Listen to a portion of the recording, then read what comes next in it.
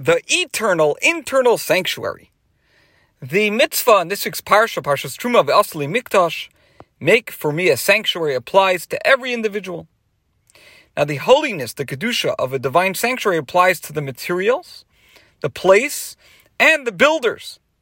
Nowadays, we must build small sanctuaries, making our shuls, our synagogues, our yeshivas, and especially our homes, miniature sanctuaries, mikdash me'at.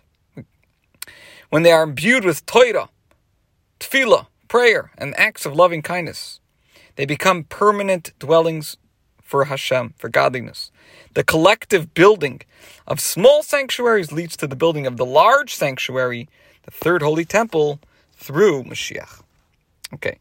In this week's parsha, we have the famous passage. The pasuk says, "V'aseh li mikdash v'shchanti b'seicham," make for me a sanctuary, and I will dwell in them, b'seicham. And there's an obvious and well-known grammatical anomaly in the verse. The sanctuary, whether the tabernacle in the desert or the temple in Jerusalem, is a singular object. The pronoun should have been the singular, b'seichai, in it. I will dwell in it. But the verse says, b'seicham, I will dwell in them. So the sages explain the use of the plural pronoun as a reference to the Jewish people. Make me a sanctuary, Hashem tells the Jewish people, and I will dwell within you. Make of yourselves a sanctuary, a place of holiness. And the Shekhinah, the divine presence, will dwell within each and every individual. Of course, this is more than an exhortation, a sermon, or a play on words. There is a practical application.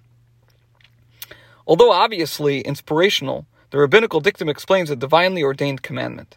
Hashem has told the Jewish people to make a sanctuary, a place of holiness, where the Shekhinah can dwell.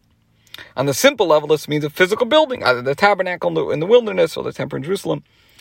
But since the pasuk speaks in the plural, it must also mean that in some sense there is to be more than one sanctuary. While the Torah imposes on each of us the obligation to construct a physical dwelling place, an edifice of brick and stone for the divine presence, it also requires us to build an internal sanctuary, a structure of Torah mitzvahs. And just as a building has rooms with different purposes, an office, a conference room, etc., so when we deal with our internal structure, we must have time set aside for different purposes, a time for learning, a time for prayer, and so on.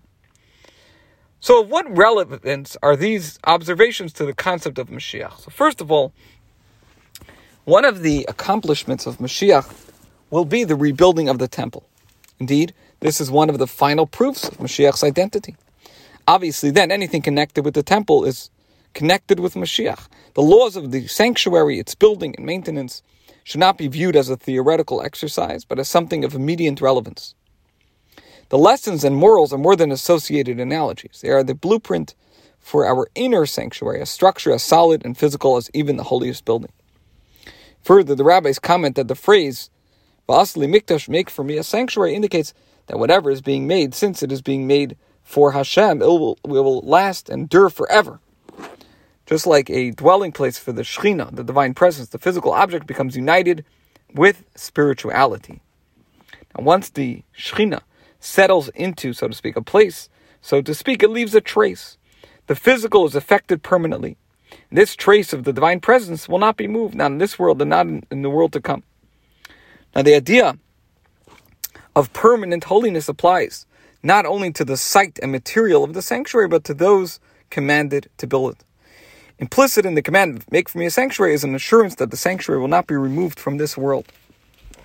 But where and what is the sanctuary in this world now after the temple has been destroyed?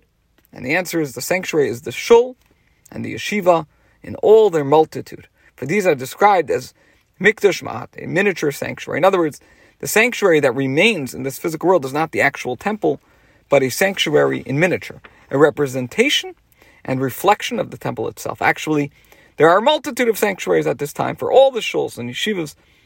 Each one of them is a small sanctuary, a mikdash ma'at. So when Hashem commands, "V'aseh li mikdash," make for me a sanctuary, the eternal holiness can apply to three things.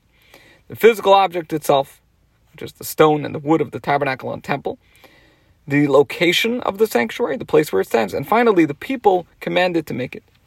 The Tzemach Tzedek, was the third Lubavitcher Rebbe, stresses the last point, the obligation of the Jewish people to make a sanctuary, is an eternal responsibility.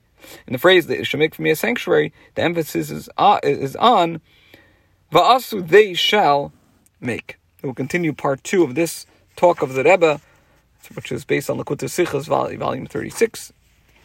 This concludes Mashiach in 5.